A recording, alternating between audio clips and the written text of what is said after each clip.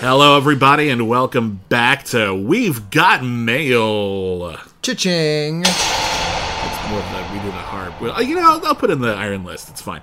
Anyway, my name is William Bibiani. I'm a critic. Everybody calls me Bibbs. My name is Whitney Seibold. For the purposes of this particular podcast, you may call me Rockmeister McCool.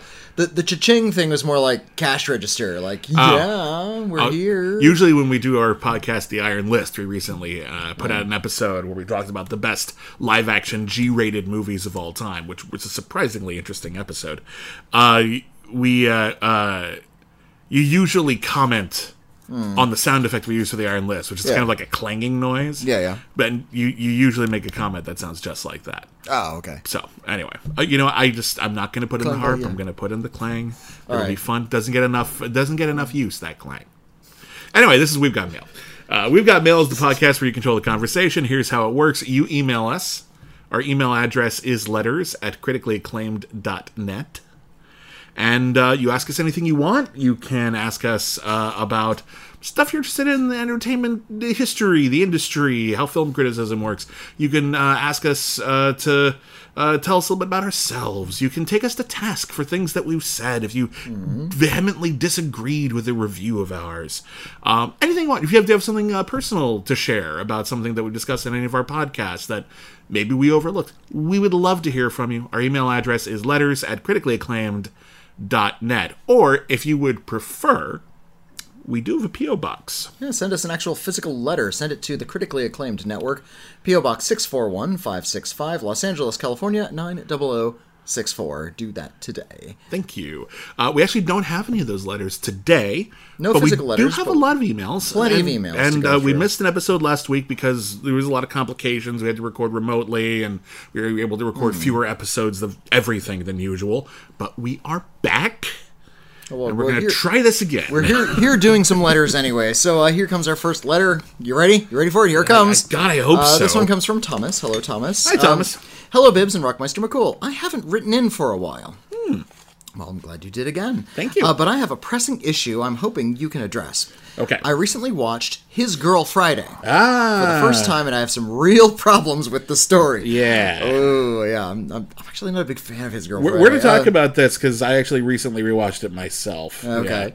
My main issue boils down to the fact that I find Walter, the Cary Grant character, to be a horrible person who doesn't care for Hildy, Rosalind Russell, but somehow gets everything he wants in the end and suffers no comeuppance for his actions. Simultaneously, Hildy is lauded as a strong female character who gets what she wants and takes no prisoners. However, I feel like her character caves in and doesn't achieve any goals as stated at the beginning of the film. And let's not get started with Bruce, Ralph Bellamy, a wholly good person who gets used up, robbed, arrested, and has his reputation with his new job tarnished. Yeah. I find this to be a deeply sinister film with one of the least happy endings possible. My question is, do you feel differently about the film, and why do a lot of people treat it as a very fun, happy film when it doesn't follow those typical tropes? Also worth noting that if Hildy didn't want to settle down and leave the industry, and then she is being very cruel to Bruce, and the writing could have established that more clearly. Plenty of people have a knack for something and don't use those skills professionally. Sorry for rambling on, but I don't have anyone else to discuss this topic with. Hope you can help. And also, thank you so much for all that you do. It is truly appreciated. Sincerely, Thomas. Thank you for writing in, Thomas. For people who may not be familiar with this film, His Girl Friday is often considered one of the better comedies of the 1940s, actually. It came out in 1940. It was almost said 1930s, but it came out in 1940. It is a remake of a film that came out in the early 1930s called The Front Page. The Front Page is a movie about two hard-nosed newspaper reporters, one of whom is leaving the industry. And if newspaper reporters, it's always a fast-paced lifestyle, even today. At the time, though, it was real go-getter, and like everyone, it was basically you didn't have time for love or family. You had time to get the story, get the scoop, rah, rah.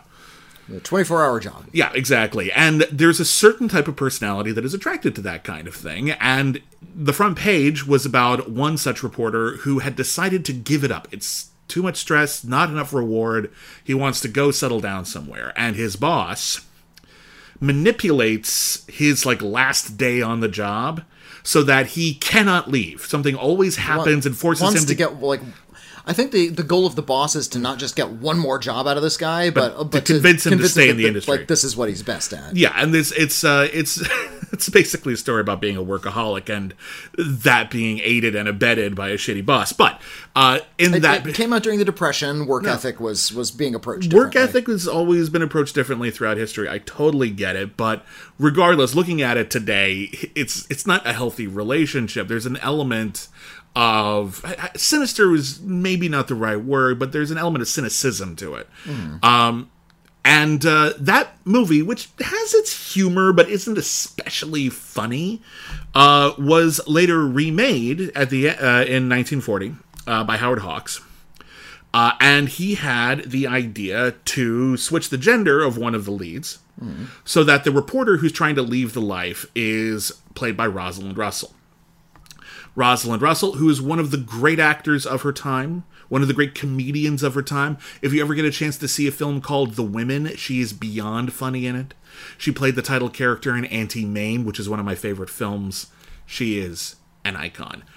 She plays the reporter who's trying to get away. Cary Grant plays her boss, but also, if memory serves, her husband, and she's trying to get a divorce so that she can go and marry a nice, normal, rather boring man played by Ralph Bellamy. But not a reporter, and that's the important thing. Like she's going to leave the life. She's going to, and she wants to be kind of wants to be like a housewife. She wants to have this sort of more conventional lifestyle. Cary Grant is not convinced that that's for her and decides to do what happened in the front page. Which is something he's decided for himself, by the way. Oh, yeah, he has. And there's an argument to be made, like there's an interpretation where she's lying to herself and he knows her better than that. It's kind of a bitter thing to put in a movie, but in any case.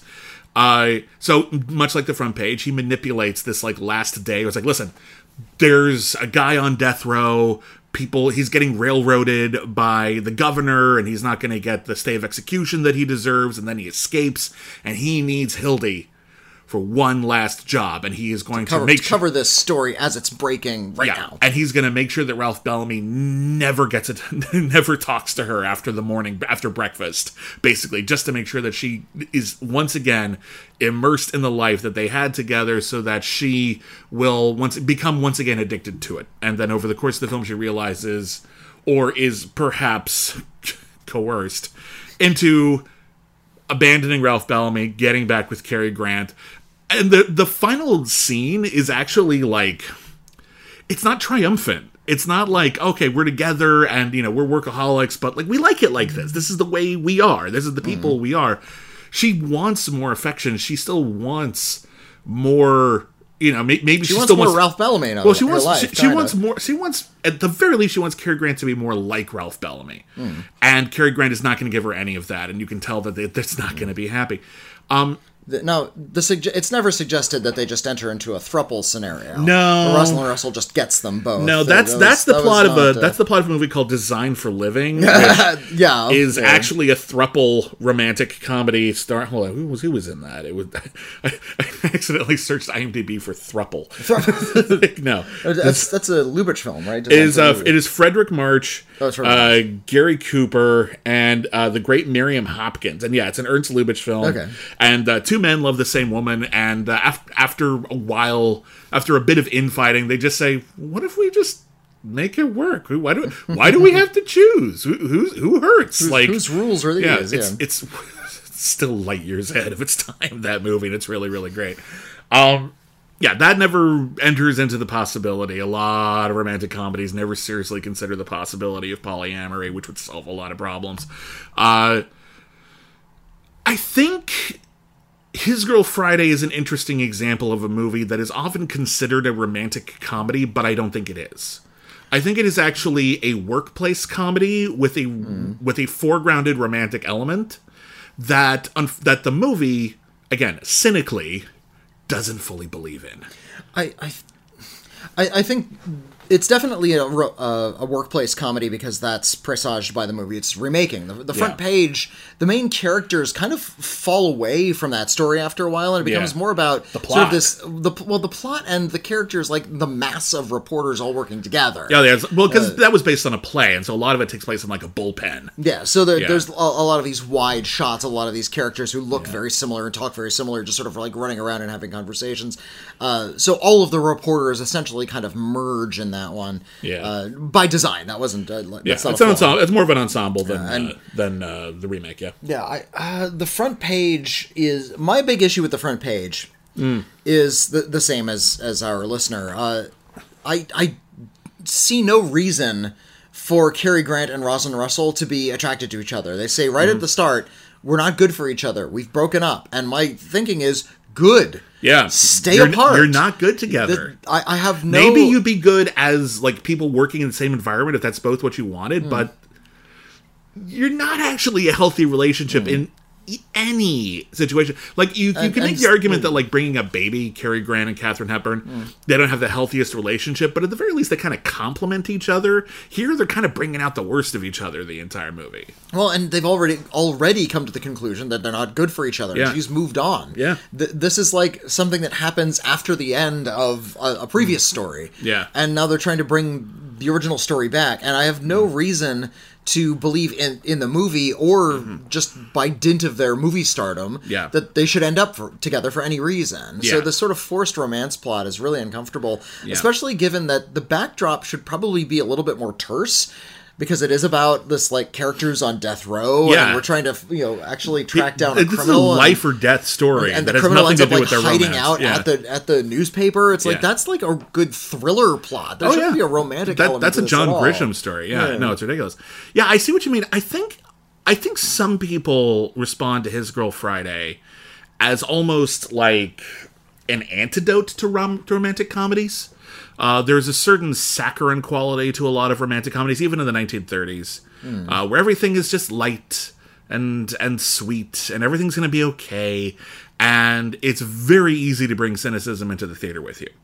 And a lot of people reject romantic comedies for that specific reason. They're specifically designed to be non-threatening and reassuring, which is why a lot of people like them. That's their form of escapism. That's what they like right now, and that's a perfectly valid form of entertainment. It's a great genre, and I love it. But I agree that I think the decision to remake the front page with a twist and completely sort of reframe the storyline is a device that was very, very clever, and I think a lot of people really responded to it. I think it is fair to say that Cary Grant and Rosalind Russell are both very good at what they're doing in the movie, and a lot of people respond to that. There's certainly a lot of witticisms in it. But I think a lot of the appreciation of His Girl Friday is because of its bitterness, is because of its cynicism. However, I actually agree. Rewatching the movie relatively recently, I found myself kind of frustrated by it, because it's one of those movies which is centered around a romance, and even though you could argue that the cynicism is the point, I can't root for it. And it's not even in a way where it's like, these assholes deserve each other. It's like, no, Rosalind Russell's just getting the short end of the stick here. And I find that frustrating. Well, and Ralph Bellamy especially is getting the short end of the stick. I do get the impression, however, in the defense of Ralph Bellamy, that Hildy probably wouldn't have been super satisfied over a long amount of time. I think she would have gotten stir crazy eventually. But the problem with the movie is it never gives us that. No. I guess that Ralph Bellamy isn't used to her fast-paced lifestyle. It's like this might be a strange thing to compare it to, but Twister, the Jan de Bont movie. No, that's a perfect example. There's one Bill of the Paxton subplots is going to break up with Helen Hunt. He's going to quit and becoming like a TV weatherman, and he brings his new fiance or girlfriend. It's a fiance.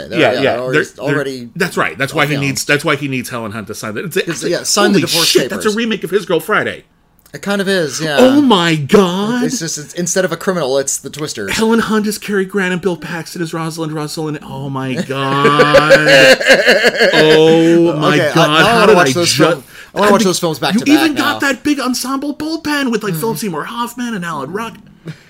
Holy shit! So Twister, the Bill Paxton character, is trying to leave this high pressure environment. Yeah, literally. Air pressure environment in his case. You know what? His Girl Friday doesn't have like the Carrie Elwes character, like the evil rivals in their field. Yeah, but Carrie Elwes is really not that important in that movie. No, but he's an element. He literally only exists in that film so that there's a character they can kill towards the end that we don't have a lot of sympathy for. Well, and also to highlight the personalities of the Storm Chasers. Uh-huh. It's like we're kind of like the scrappy, low-tech team, and they're like the really well-muddied team that doesn't do it right. They don't follow their gut. They use their technology, man. Yeah, that's so cool. That's not cool. It's maybe like the limpest...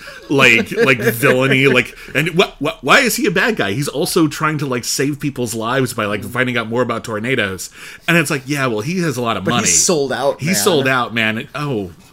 There's no. He's sold out. Who's gonna make money off of this? Like we're all just gonna like. It makes no sense. It's ridiculous. I'm just completely having my mind, but I really want to organize a double feature of Twister and His Girl Friday now. Yeah, that'd be great. That's an amazing thing. So, who do we pitch that to? Holy shit! Yeah, nobody's steal this. I'm leaving it in the podcast, but nobody's steal it. I'm still on the payroll at the New Beverly Cinema, and they do double features. So maybe if I could pitch a double feature of His Girl Friday and Twister, because they are the same. Oh my god! But yeah, you're right. And you know what? The romance is actually more convincing in Twister. Like I believe that Bill Paxton and Helen Hunt like had a relationship in that movie. Well, and they actually have more time in that one. They're actually like able to like have quiet moments together. Well, the plot and the fiancé is taken. The fiancé character is taken along in these like storm chasing expeditions. It's really noisy and dangerous, and cars are being sucked up into the sky. Cow. And then the cow flies by. The same cow flies by. I think it's the same cow. And she gets really terrified. Like, she's clearly not fit for this not lifestyle. Her life. Yeah. And in fact, there's a really funny line of dialogue where she's like crying in panic because they're in this high pressure situation. It's like when you said you said you chased storms, I thought it was a metaphor. Was it? Oh, is it Amy Brenneman who's in that? It wasn't Amy Brenneman. It was Amy... let me look up the name of the actress. But it definitely wasn't Amy Brenneman. Was it Melina Kanakarides? No, that's not right. It wasn't Melina Kanakarides. It was someone cool. I'd seen her in a bunch of movies. I just can't remember her name right now. It's gonna drive me up the wall.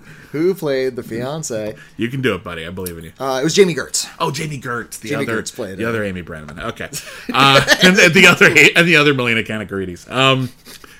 Fair enough. But in any case, to answer your question, you don't have to like a movie just because it's considered a classic. It is perfectly okay to... first off, I appreciate you giving it a shot. I think everyone should try to at least watch older movies. And, if they're not for you, fine. I would encourage you not to write them off just because they're have a different style or a different tone or a different pacing, and maybe try to immerse yourself into what movies were like at the time, because it's a perfectly valid way of telling a story. But if in the end the story doesn't work for you because you don't buy into it, I think this is a perfectly valid criticism of His Girl Friday. Again, I would argue that Howard Hawks was being very cynical about the romantic comedy, but that doesn't necessarily mean the movie works. I myself admire a lot of elements of it, but having watched the front page and His Girl Friday within relatively close proximity of each other not that long ago, I think the front page is a slightly better film, but His Girl Friday has better performances. That's fair. Better character work. Yeah, I think His Girl Friday. Yeah, more memorable characters, that's for sure. But I feel like that dark tone is much better in the front page. Agreed. And of course, Twister is the best of all three. Twister is a damn good remake. God damn it. How did I not see that? That's amazing. I'm 40 years old and I just figured that out. The screenwriter's like, what do we do with this friggin' Twister movie? I don't know. Oh, His Girl Friday. We'll just do that story. I guarantee you someone thought of it. Yeah, they just plugged it right in. It was like their easy way out. It makes sense. It's perfect. Anyway, we should move on, but thank you for writing in. Thank you for writing in about a classic movie. That's really cool. This letter comes from The Pineapple. Love it. However you sign off your letter, that's how I'm going to read it. The Pineapple, and there's even a little trademark afterwards. So trademarked The Pineapple. Okay. Hey Bibbs and Rockmeister McCool. Why, that's me. I discovered your show a long time ago when you pointed that first YouTube video with Collider on their YouTube channel. Oh, it was for Battlefield Earth and The Master.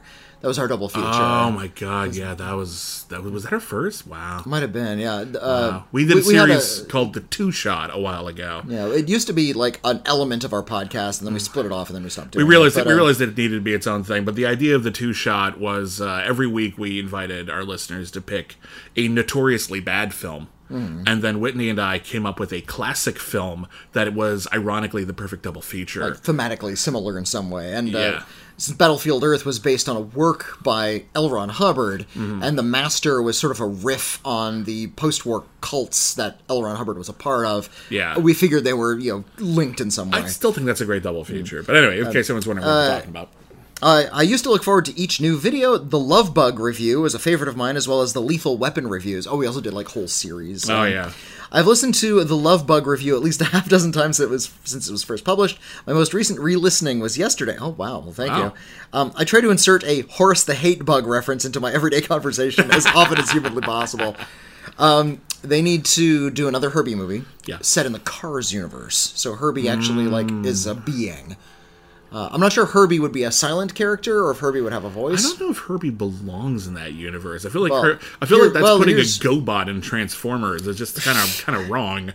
My thinking is we just need to hire Dan Stevens to play Horace the Hate Bug. Well, that's true, yes. So, yeah. Unfortunately, when you stopped sharing them through Collider, I stopped following. Please accept my sincerest apologies. I made a huge mistake. You did not make a huge mistake. You just stopped listening to a podcast. We're not totally hurt by it.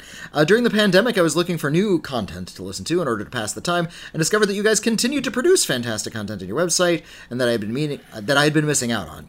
I've been spending the last year and a half trying to catch up. The Yule Log commentary track was hilarious and probably the most brilliant thing in the history of podcasting. I'm pretty sure that was Whitney's idea. We've done 2 of them so far. Yeah, for Christmas, we did a commentary track for a video fireplace. Yeah, and it was very festive and seasonal. And there's a surprising amount of interesting information about Yule Log videos. Those Yule Logs actually have an interesting and textured history. Yeah, it's kind of neat. Yeah. Anyway, thank you for all your hard work you put into producing such high quality content. I'm amazed, not with the quality, but with the quantity of it. When do you find time to sleep? Answer: we don't. I literally have that problem. Yeah. I got 3 hours of sleep last night. I'm looking forward to a maximum of 4 tonight. Now you have a new cat, so it's just going to be. Well, that's true. He keeps jumping. Yeah. He keeps jumping on the back of my knees, which is a very interesting choice. All right. Yeah. I've been wanting to write you guys for a while, but I've been trouble formulating a good question. What in your mind? Here's the question: are the qualities that make for an interesting letter for We've Got Mail? Thank you for all your hard work. You guys are a national treasure. Sincerely, the Pineapple. I can't dictate to you what you would write into us. I request is that you write from the heart. Yeah, write something you're interested in, something you would like to hear us talk about. Here's what it boils down to. We say this is where you control the conversation, and it is. Mm. Whitney and I, we have a lot to talk about. Otherwise, we wouldn't be doing any of this. But we have our interests, our proclivities, the stuff that we keep going back to over and over again because, we're only human. We fall into a rhythm. Inviting you into the conversation and giving you an opportunity to not just ask a question, but tell a story or say whatever you want to say, whether it's one sentence or 2 pages. Everyone always apologizes for the length. Don't.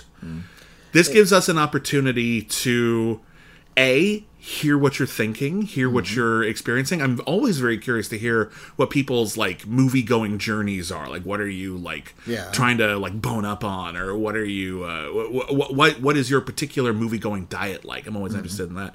But basically, you give us an opportunity to talk about what specifically you're going through right now. Whether that's, I watched an interesting movie and I had an issue with it, or I really, really liked it but no one talks about it, or there's something that you don't know about how film criticism works, or the industry works, or film history works, that maybe we haven't talked about enough and we can illuminate. That's always good too. But yeah, it's whatever you want to talk about. And that gives us an opportunity to talk about something different. Yeah. So for me, I love that. I'm happy if you want to write in and talk about stuff we talk about all the time. If you want to ask about the Step Up movies, please do. But yeah, we'll read the Star Trek emails. Having no idea what's coming into the conversation is really exciting. So just whatever you want to talk about, we will love it.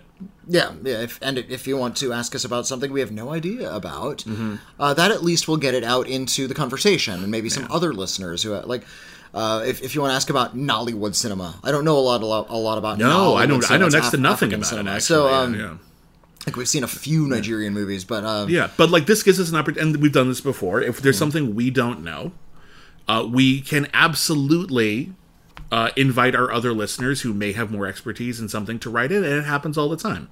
And people write in with like really fascinating like stories about like obscure British TV shows that we knew next to nothing about, but they know everything about. And that's really cool. And we're actually able to sort of like band together and share our love of things and informations of things. And that's really neat. So, but thank you so much. And thank you for letting us know what it is like kind of discovering the show. I know that we're never sure how people like come upon us, as it like were. I'm grateful to the Movie Trivia Schmodown. I think they helped us reach a bigger audience initially. Yeah, for sure. And everyone who's coming to us from there has been really, really awesome and supportive. It's a shame that show is ending, by the way. There's still more time to go, still more episodes, and hopefully we'll show up. But that's been a fun trip.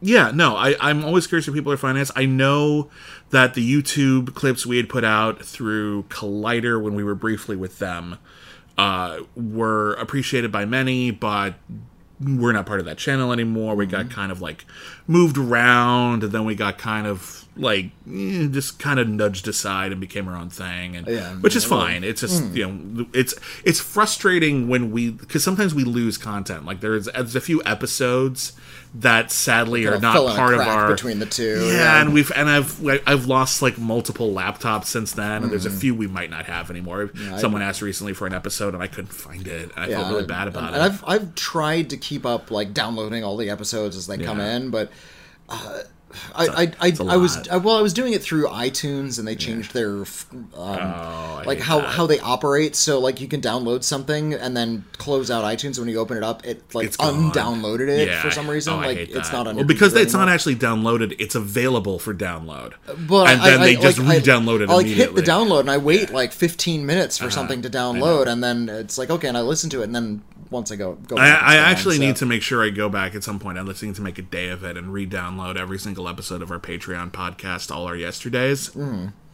Because we lost a few of like the original files, so like I couldn't go back and like re-edit those if I wanted to, but I want to make sure I have them all in a folder somewhere because that is a massive project, and I'd hate to lose any part of it. All right. Yeah. Our next letter. Yes. Speaking of obscure British sitcoms, this one comes from Louise. Hello, Louise. Hi. Greetings. I recently read about a long-forgotten UK sitcom.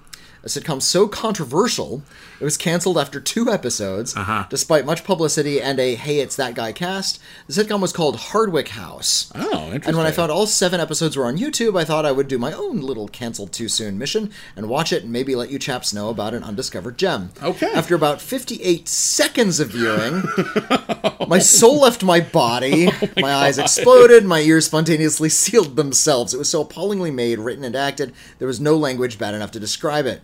My question to you is, how do you guys do it time and again on Cancel Too Soon? How do you endure it? Does it help knowing that you have a friend to vent with on the air later? And has anything been so bad that you had to give up? Yours, Louise. We never give up. That's not true. We're professionals. There's one time we did.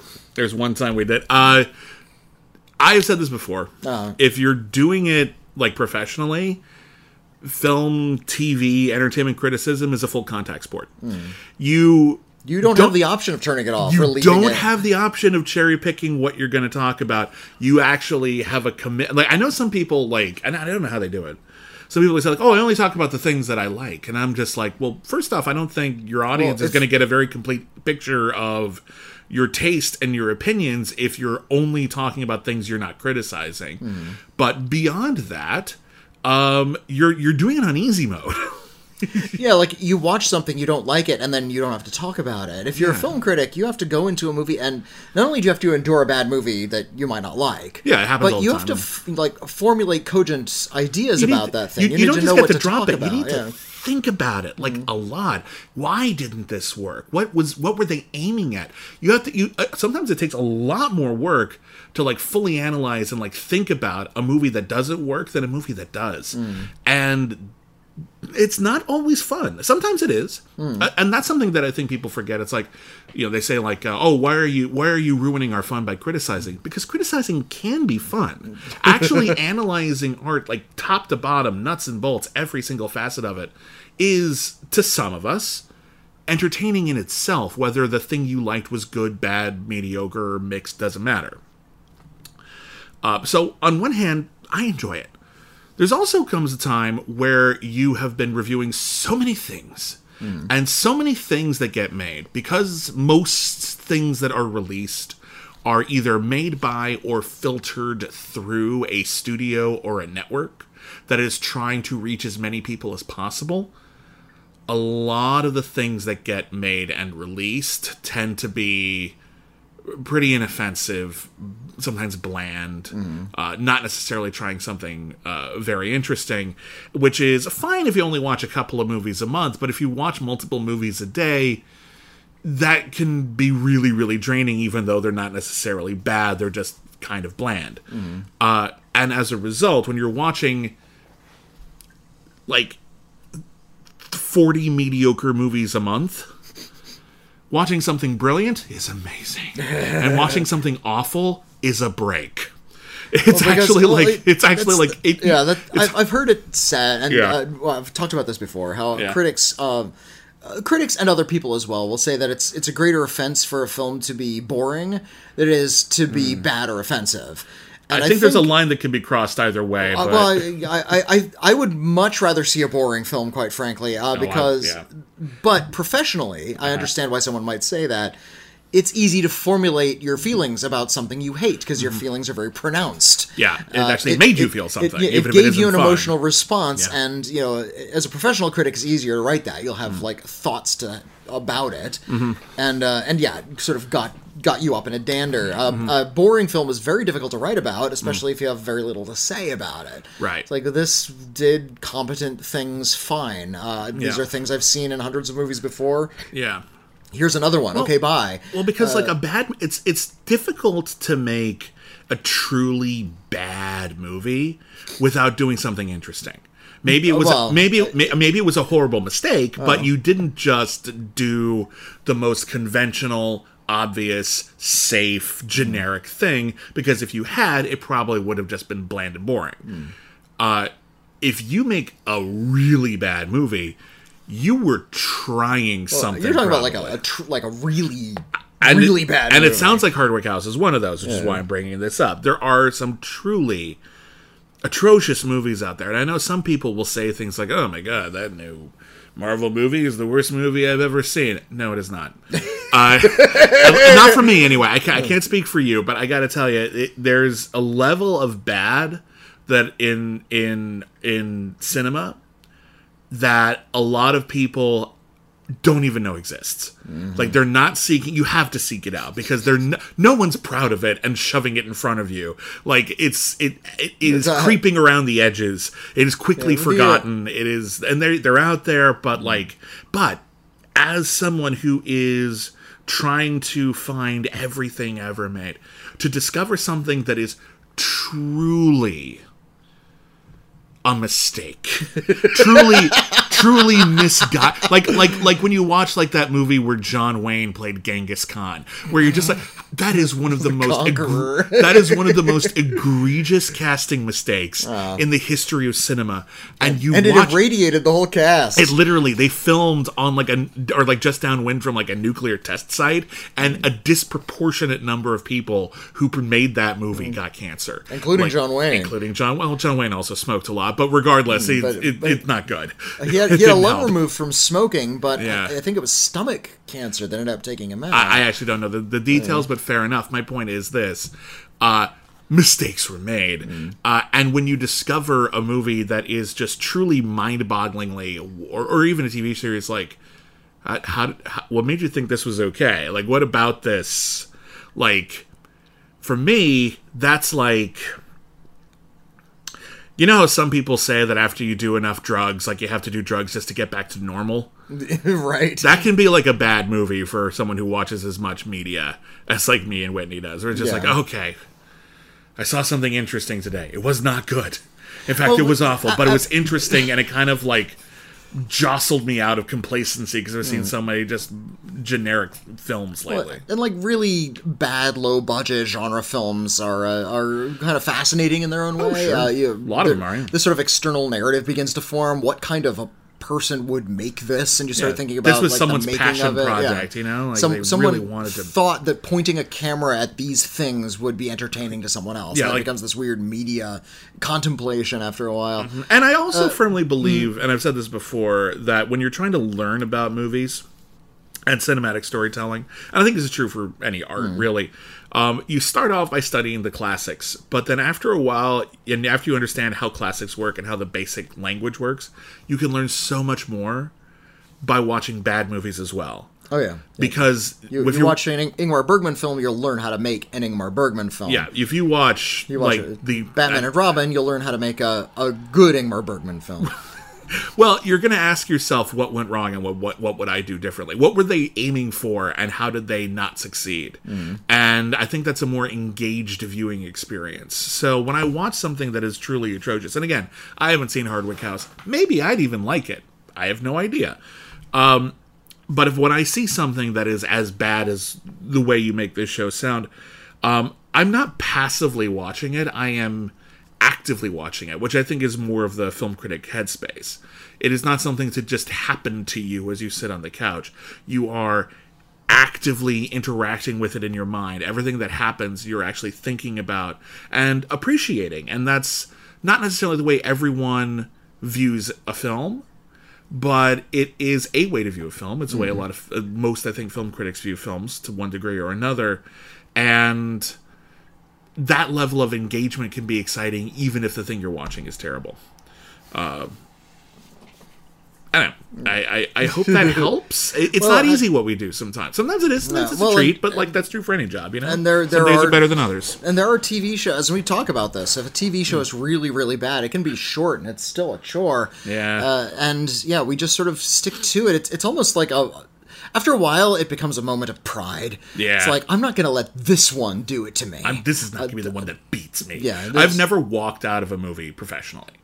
Like No, I've only ever walked out of a movie because like someone was sick or something like that. Like an emergency. But like I've never walked out of a movie just because it was bad. I've turned off movies that I didn't have to watch because I wasn't into them. But if I was watching it for work, I've never done that. Yeah. I think that's unprofessional. It's really not a lot being asked of you to just sit through the damn thing. There have been a few instances where I started to watch a movie I was going to review professionally, and I did fall asleep. And I actually had to restart the movie because I need to sort of give it its full attention. I kind of hope someday that my professional tenacity of staying in a theater for a really, really bad movie ends up killing me. Like I see something so bad I die. That's one of the ways I want to go out. It's like this is making me feel terrible. I have kidney stones and a headache and my eyes are bleeding, but I'm gonna stay here. I was at a press screening once and the fire alarm started going off and everyone stayed. Everyone was like, "Is this a real thing? Is this like just a mistake?" And they're like, "We'd probably see smoke and hear screaming if that were the case. So fuck it, let's continue watching. We're gonna wait. Let's continue watching the film while the sirens blare." But to answer your question, is there anything we didn't watch? There is one actually. We were going to review a series that we had both remembered fondly, called "They Came from Outer Space."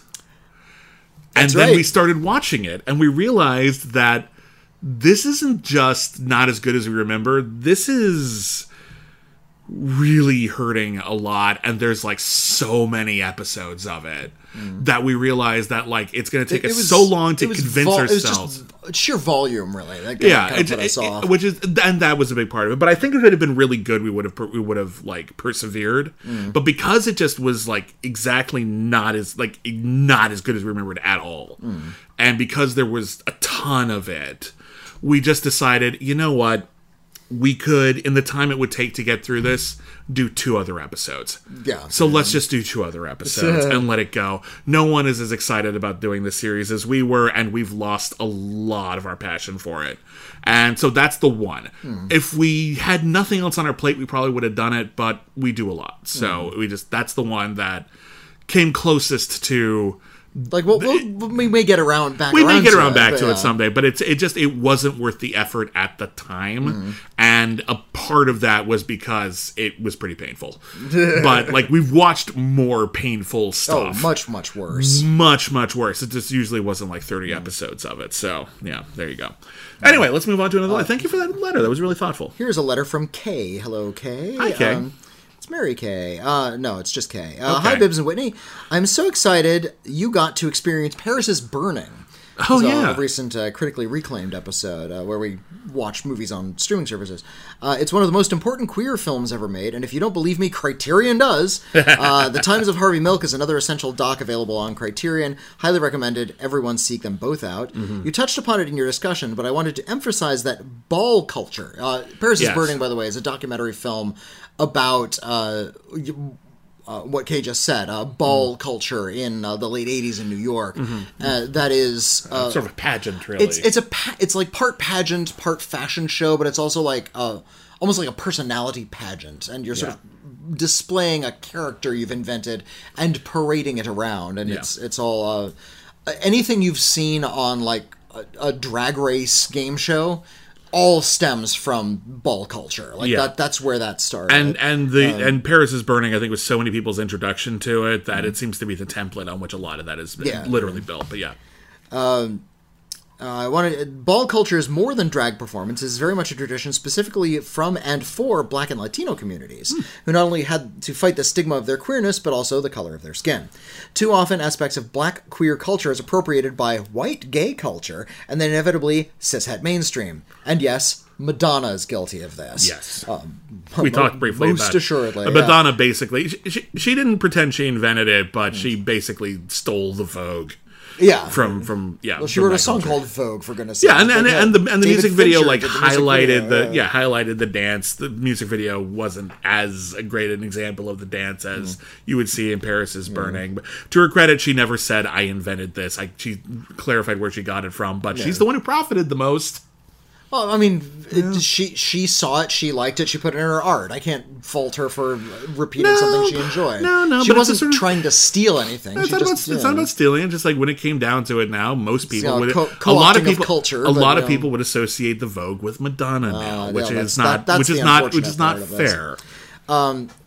Kay says, I am a white trans woman, so it's not my place to speak authoritatively on ball culture, but my husband and I once had the privilege of attending one in Boston, hosted by a queer youth organization as a chaperone. Our role was quite simply to be supportive and contribute to a safe and welcoming environment. The energy in the room was electric, and the creativity and confidence on display was just incredibly joyous and inspiring, especially considering all of the challenges they face in their daily lives. More personally, I just wanted to add that as a trans performer is not a drag queen. You did not imply otherwise, and yes, Paris's Burning features both, but I thought I'd take this opportunity in case anyone listening might conflate the two. Thank you. It can be very painful and demeaning, and with the rising hysteria over trans people and calls to ban drag in public spaces... Which is ridiculous. Weird, super conservative point in history right now. Yeah. I fear that the line is intentionally being blurred in order to further criminalize our existence. Happy Pride to you, and to everyone listening. You are beautiful, you are important, and you are needed. Kay. Kay, you're amazing. Thank you for writing in. We got a couple of people who wrote in to let us know that, a lot of what we were discussing in our Paris's Burning podcast was gleaned specifically from Paris's Burning, which was a very thorough documentary, but it was only an hour and a half, and it doesn't have, a rich, like, sort of Ken Burns kind of history of it. So there were a few things that we either got wrong or did not get right enough.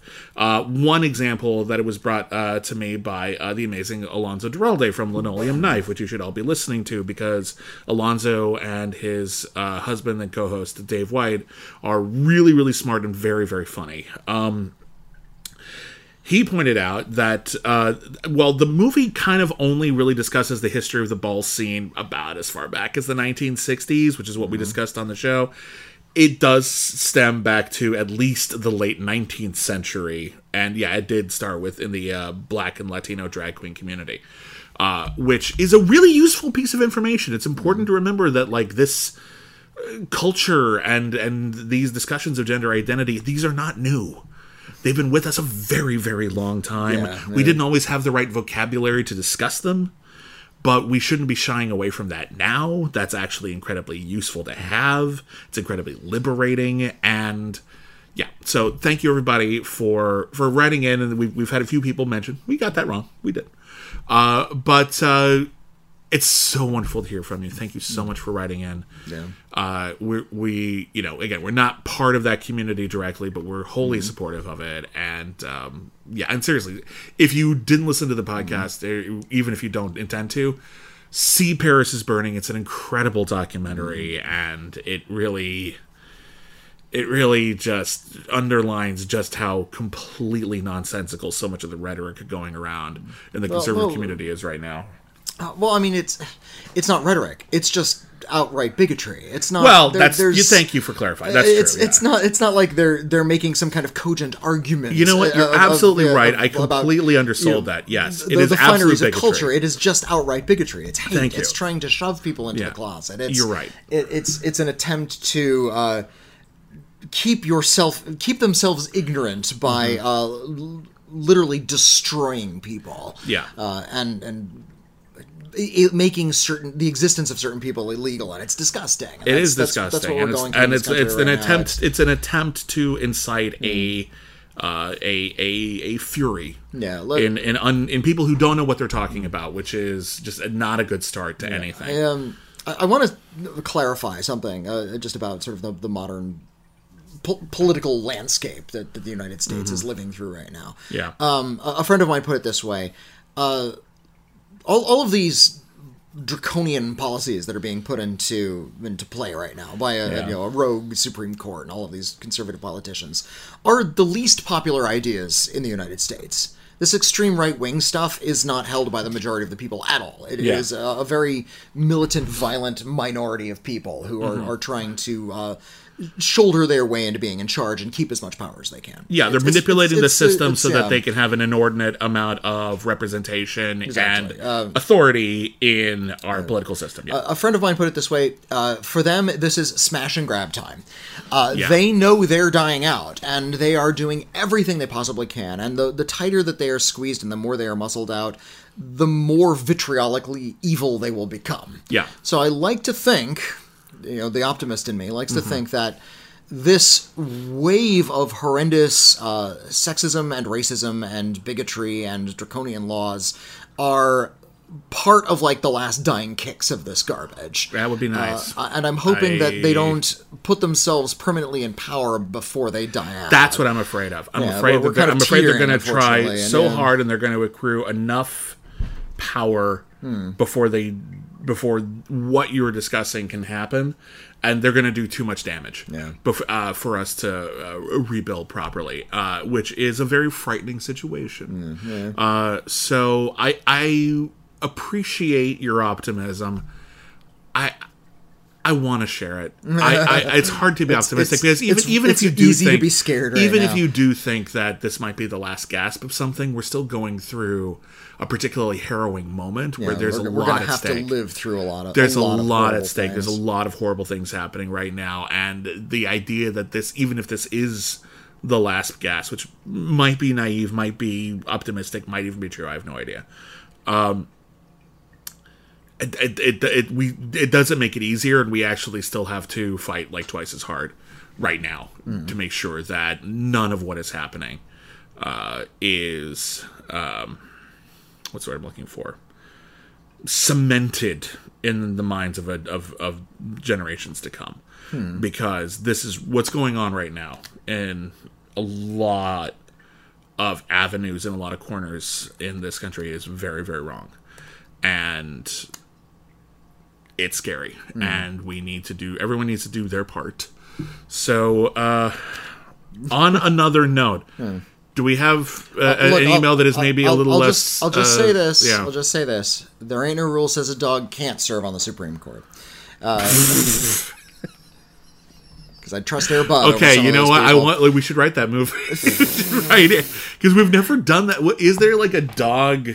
politician? Well, no, not dog politician. We I feel like that's been done. But like, no, like, because all the Air Bud movies, this is the worst segue. I can't believe we've done this. But all the Air Bud movies had a dog pun. Like, it wasn't like Air Bud. Yeah, Air Bud doesn't do baseball. It's Air Bud, 7th inning fetch.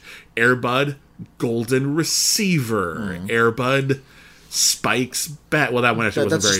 That was just the volleyball term. It wasn't really good. Is there like a legal dog pun? You can still buy the Rot Realty t-shirts on our...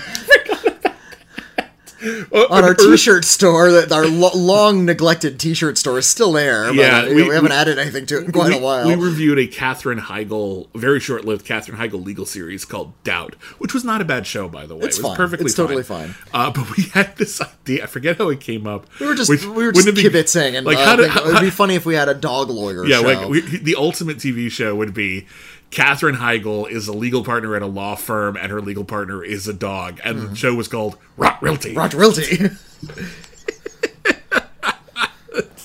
Stupidest. And we decided, sure, we'll put up a t-shirt of Rot Realty, and you can buy Rot Realty t-shirts. Oh my god. It's a conversation stopper.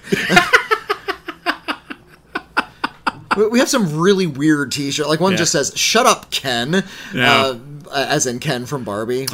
We should get those shirts for ourselves and wear them to the Barbie movie. Yeah, there's one that just says Marconi, you asshole.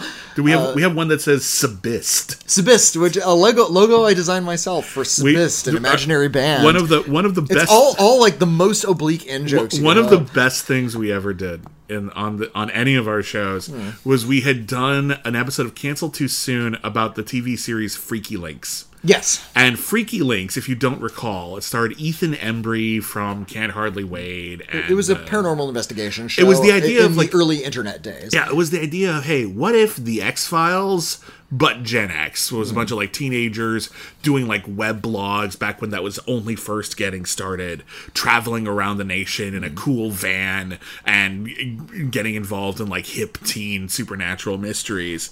Not great, not bad. It was fine. Started badly, got better. Yeah, they started finding their footing, but by then it was too late and it couldn't work. But it was in that era where a lot of TV shows had a lot of contemporary popular music, and at the end of the episode, you would hear something like, tonight's episode of Dawson's Creek featured music by Silverchair and Soul Asylum. Yeah. And so, like, because that's how they're trying to make a little extra money, by selling albums.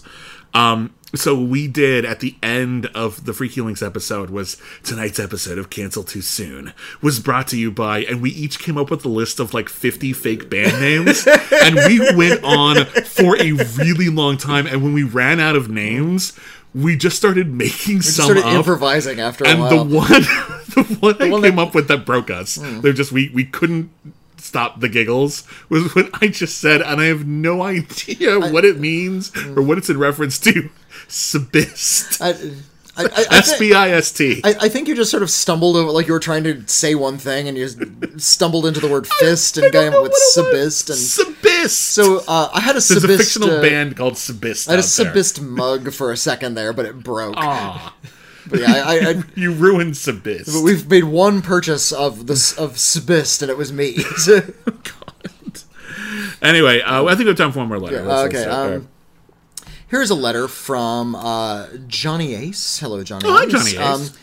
Hey, Whitney and Bibbs. First of all, I want to say that I absolutely adore your podcast and each show within it. Cancel Too Soon, critically acclaimed in the Iron List, etc. Thank you. I always learn something new and interesting when I listen. It is our job to educate. That means a lot to me. And it's greatly appreciated. I wanted to give... I wanted to give a tiny bit of insight into Marcel the Shell with Shoes On. Ooh, cool. Thank you. While I haven't watched the film yet, which means I could be very wrong, the portion of the movie that Whitney describes as obligatory with Marcel becoming a viral sensation is based on truth. The original Marcel the Shell with Shoes On was a 3-minute and 22-second video released on YouTube in 2010. As of this writing, it has 32 million views. There were 2 additional shorts with 11 million and 4.6 million views as well. As far as I understand, these YouTube shorts were the unintentional proof of concept that made the feature film possible. Thank you again for your great podcast, Johnny Ace. I had heard that. I had never seen them, but I had heard that. And thank you for clarifying. That probably should have been something we mentioned in our review. That was a really short one. I think we have time for one more. Let's see if I can find one. You can do it. I believe in you, Whitney. Everyone, if you cheer Whitney on, he'll do it faster. Whitney, Whitney, Whitney, wherever you are. I had a good one here. Here we go. Here's this one's from Jeremy. Okay. Hey, Bibbs. Hi, Jeremy. It's just to you. It's not to me. So I guess it's addressed to you. All right, fair enough. Hey, Bibbs. You're awesome. Oh, thanks. Love your work. Oh, virtual high five / hug or Vulcan live long and prosper hand gesture, whatever you like that would be that you'd be comfortable with. I'm going to do the Demolition Man high five where you pause before you hit contact and then you sort of do a little circle. It's like semicircles. It's a lot of fun. It's good. It's a good age of COVID kind of gesture. But I apologize, but I'm ready to ask Whitney a question. Oh well, never mind. Okay. If you have any input, I absolutely welcome your opinions because they are valid as always, but based on previous letters written into the show, you yourself had admitted that this is more of a Whitney sphere of expertise. Oh dear. Okay. Now the spotlight's on. I'm fascinated. Hi Whitney, virtual high five, hug or Vulcan, live long and prosper again, whatever you're most comfortable with. When someone is feeling depressed, as I am currently going through one hell of a bad time right now, we all got them. We all got those times. There are 2 responses most people take when listening to music. Either 1, listen to the happiest, sunshiniest ray of hope to blast the sadness out like a sacred flame attacking a skeleton. Or number 2, put on the darkest shit you can find and stew in your own mortality and try to feel something so you can cry the pain out. I tend to lead towards the latter. Yeah, this is a Whitney question. I'm definitely the former. In one of your recent We've Got Mail episodes, you were talking about bleak cinema, and for some reason I never thought of that before. So I'm looking for recommendations to maybe help me wade into the sludge of bleak cinema and try to turn the corner on my situation. Something accessible that may be easy to find on streaming, since buying movies is tough and rental options are very much minimal to non-existent where I live. I hope you're both doing better than I am, which isn't saying much at this moment, so maybe I should just wish you the best of health, both physical and mental, and a hearty hi, Luca, from a random Canuck that listens to your work. Sincerely, Jeremy. Hi, Luca. Where's Luke? He's around here somewhere. Luca, and if you wanted to make an introduction. We have our new cat. If you follow me on Twitter, we have a new cat. He's an orange and white cat named Dante. We have posted a couple of pictures. I'm sure more will come. He hasn't decided to make a cameo yet, but it's probably only a matter of time. But he's a very, very sweet boy. He's young and he's in a new environment, and so he's just kind of getting used to the space, but it's working out great. In any case, thank you so much for wishing us the best of mental health. I've made a point of discussing my mental health issues publicly whenever I feel comfortable doing so, and trying to be comfortable doing so, because I think there's been a stigma attached to it. And I think we need to talk about it more. So thank you for asking a question about this. Again, if you want to talk about bleak cinema or bleak music, this is more of a Whitney thing. So I yield the floor. Do you ever have that urge when you're sort of in a dark place, like a sometimes I listen really to sad like music. Down in the bottom. Sometimes I listen to sad music if I feel what am I looking for? Like I need company. But no, it's generally not where I go, and it's certainly not where I go cinematically. I almost never have. I watch it for work, and sometimes I appreciate it. Sometimes I even love it. But it's incredibly rare that I ever have like, okay, well, we have the night free. We can watch whatever we want. Do you want to watch The Turin Horse? I've never like had that kind of vibe. I may want to watch something like dark or violent or scary or something like that, but that for me, that's not usually the same, although there can be some overlap. All right. To maybe elucidate a little bit, depression it is. Here's a way I think about it. A way, not the way. Yeah, a lot of people have it in a lot of different ways. Depression is an invader. It's something that sort of infects you. It's a little bit of a sickness. Okay. And it lies. It does. It's this depression thing that tells you that being depressed is like the reality. Yeah, that's and that's not true. It feels true, but it's not. The biggest lie that this creature tells you is about you. It's about your lack of value.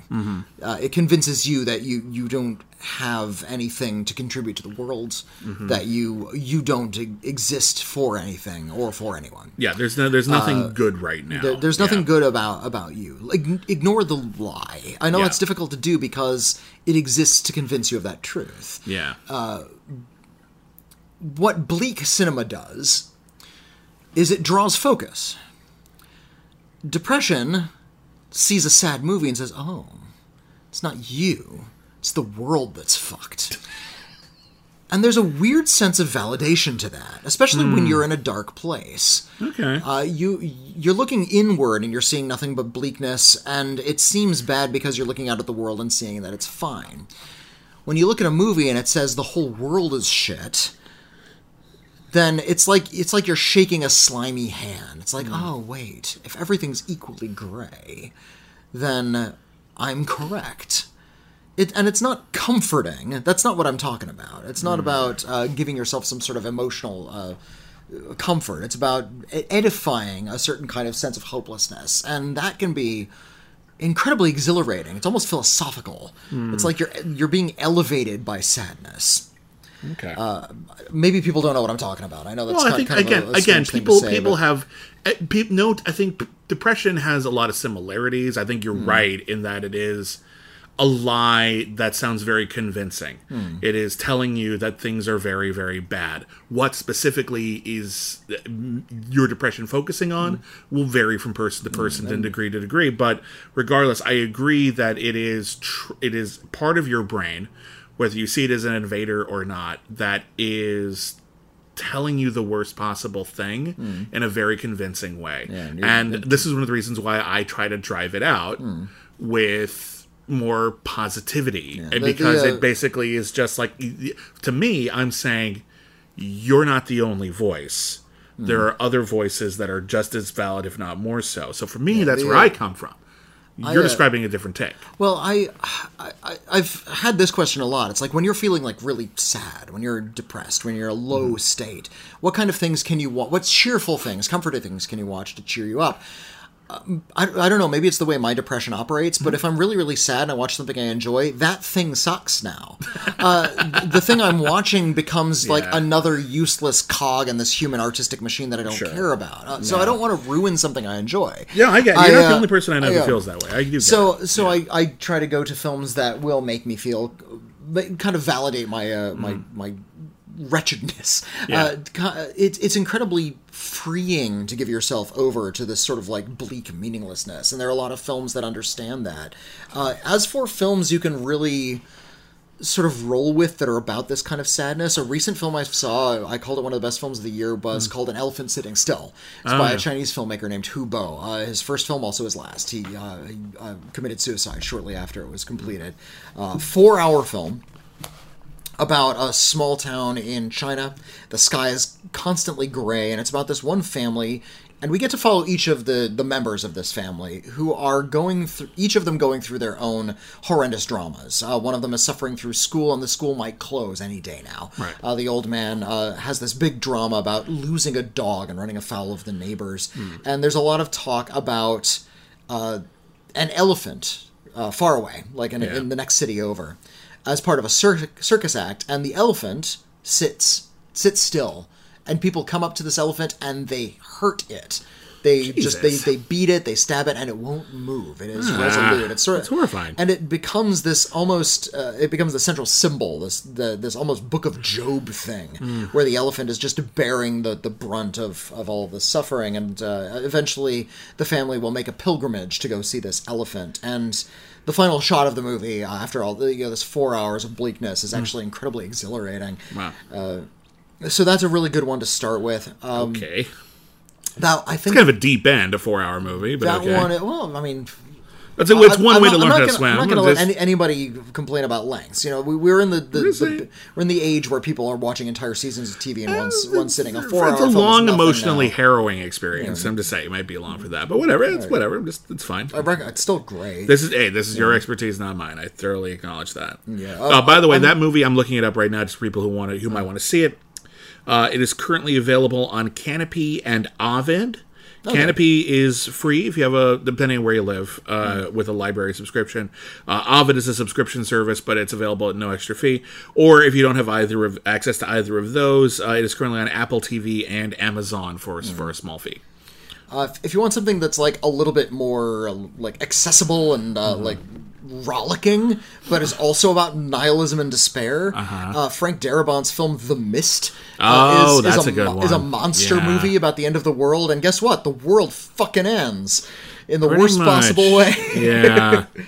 That is currently not available like for free on any subscription service, but it's readily available on Amazon, at YouTube, Redbox, wherever you can find it. It's pretty easy to find. If you're interested in like pain and torture, that kind of horror movies, there are plenty to choose from. Sure. That whole wave of like torture movies from the early 2000s all kind of roll with nihilism, but that's like a hipster nihilism. It's sort of like prodding at the wound and kind of trying to get a rise out of you. There's a certain safety in it. I feel like that one is more about catharsis than a lot of things you're talking about. Like in an hour and a half, we're going to see some really fucked up shit, but you're going to emerge and the world's going to be a little brighter.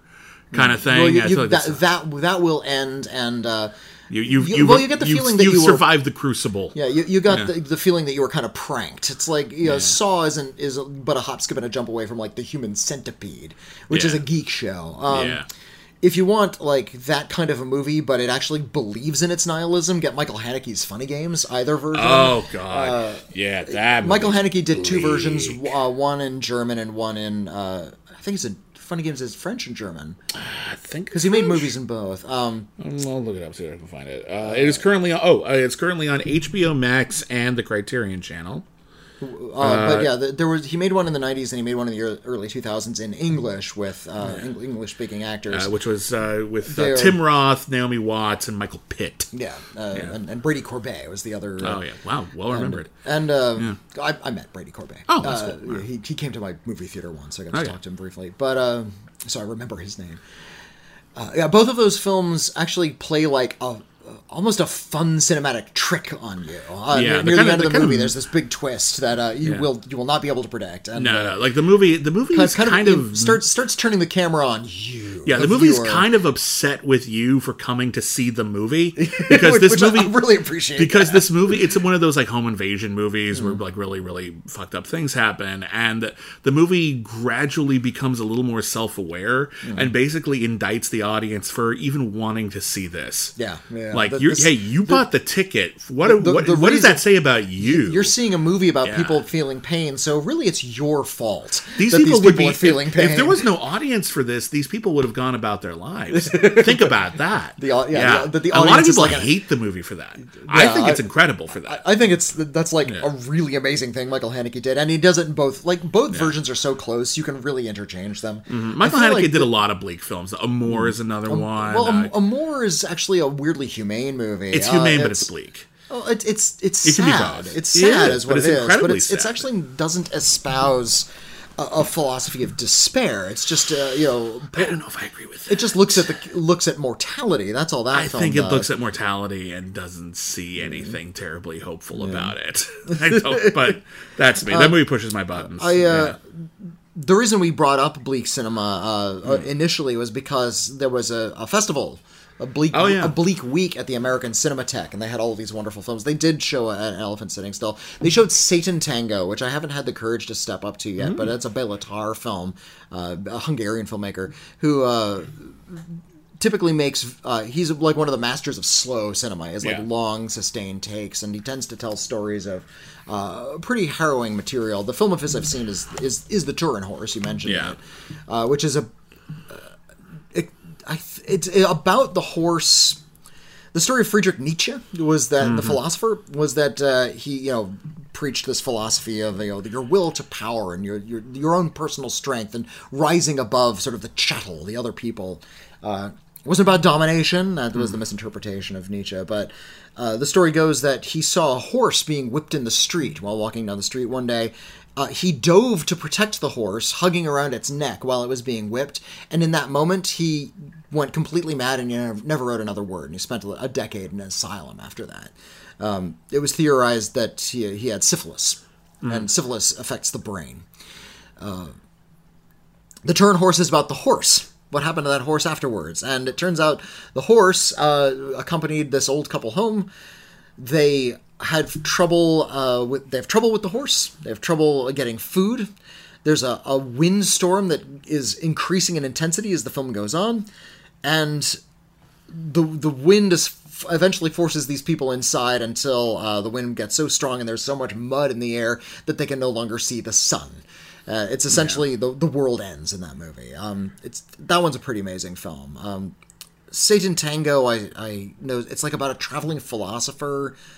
I haven't seen it, so this is just sort of it's about a traveling philosopher who goes to this small town and starts to essentially try to convince people that a philosophy of selfishness is okay, and it works, and people just start being really horrible and cruel. I know Satan Tango is notorious for a scene where a young girl, very young, she's like 6 or 7, tortures a kitten, and there's this extended sequence where no details. It's don't worry, it's faked. It's faked, not about being faked. It's just about being a bummer, and I don't want to think about it right now. It is. There's some. If you don't like watching animals be abused, don't watch Satan Tango.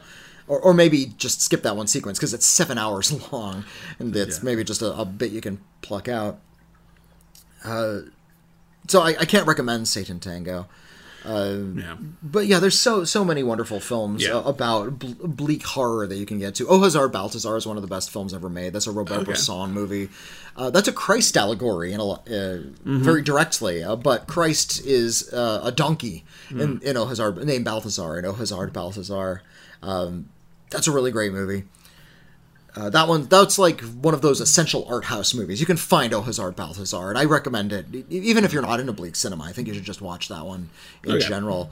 Robert Bresson had a bit of a religious twinge to it about how the presence or non-presence of God is sort of a running streak through some of his movies. He did Diary of a Country Priest as well, which was more or less remade as First Reformed by Paul Schrader, the Ethan Hawke movie. That is a great debt to Diary of a Country. Have you seen Diary of a Country Priest? No, I mean I've seen First Reformed, which is a very supposedly a riff on it, but I've never seen. It's sort of like there's a lot of elements from Country Priest that end up in First Reformed. But no, I haven't seen that one. No. So definitely see Au Hasard Balthazar. There are also other ones that are just difficult to watch. I don't want to recommend Salo. Which is a movie about that's a gauntlet. That's another torture movie, and there's a difference between this. Here's bleak cinema, and then this is a gauntlet. Yeah, that's deliberately sent out challenging you to actually sit through it. Freak you out and make you feel awful. Yeah, I think that's not exactly the same vibe. But hopefully that'll help. So there's a little bit of a starter for you. Yeah. So thank you so much. I'm actually really excited that we've got, even though it's not my jam, I'm excited that we've got so many people who have expressed an interest in bleak cinema. It's something that is generally considered to be pretty far afield of the mainstream, where the mainstream is often more about escapism, or at the very least reassurance. Comfort, reassurance, edification, catharsis. Catharsis, however, can take many forms. It's not just about a philosophy you can take with you to feel good about yourself. It can also be a way to sort of see a lot of stark darkness in the world, and that can be an equal catharsis. Well, and that's something you learn as you grow older, is that every person is different, and the way people process their emotions or what they get out of art can be wildly different from person to person. This is why we, for example, have so many critics, so that we have a whole bunch of different eloquent people discussing their reactions and feelings and their thoughts about art, and we can learn more about not just the art, but other people on the way that they respond to it. And I think that's really, really beautiful. So anyway, thank you for writing in. Thank you for asking a question. Hopefully that helps other people who've been interested in it. We've had some people reach out. And that is it for We've Got Mail. thank you everybody for writing in a wonderful group of letters this week. We have always, our email address is always open. Our email address is letters@criticallyacclaimed.net. We also have a P.O. Box for people who prefer to write in a physical letter. We always try to make sure we open an episode with those if we have them. You can hear the paper crinkle. It's always a thrill. Whitney, what is our P.O. Box? Yeah, send it to the Critically Acclaimed Network, P.O. Box 641-565, Los Angeles, California, 90064. Do it today. And of course, we're on Twitter @CriticAcclaim. I'm @William Bibiani. I'm at Whitney Seibold. We have a Patreon over at patreon.com/critically acclaimed network if you want even more shows with us. We have a lot of material there, including all our yesterdays, our Star Trek podcast. We review every single Star Trek in order, and we just wrapped up season 2 of Next Generation. Finished season 2. We haven't, as of this recording, we haven't started season 3 yet, but that's our next episode. It's coming soon, and it just keeps chugging along, and it's going faster than I thought it would. I don't know why. It just feels that way. And we have our podcast, Only the Best. We review every single film ever nominated for Best Picture and Best International Feature at the Academy Awards, and we have a lot of other stuff as well. In fact, I mentioned Step Up. We're going to be starting a Patreon-exclusive Step Up podcast. That's right. In which we review all the movies and every episode of the television series. Exciting times. So thank you, everyone. Thank you to every one of our patrons. Thank you to everybody who opts to sign up. It means a lot to us. If you can't afford to sign up, please leave us a review wherever you find us. That really, really helps. Thank you for listening. Sincerely yours, Bibbs and Whitney.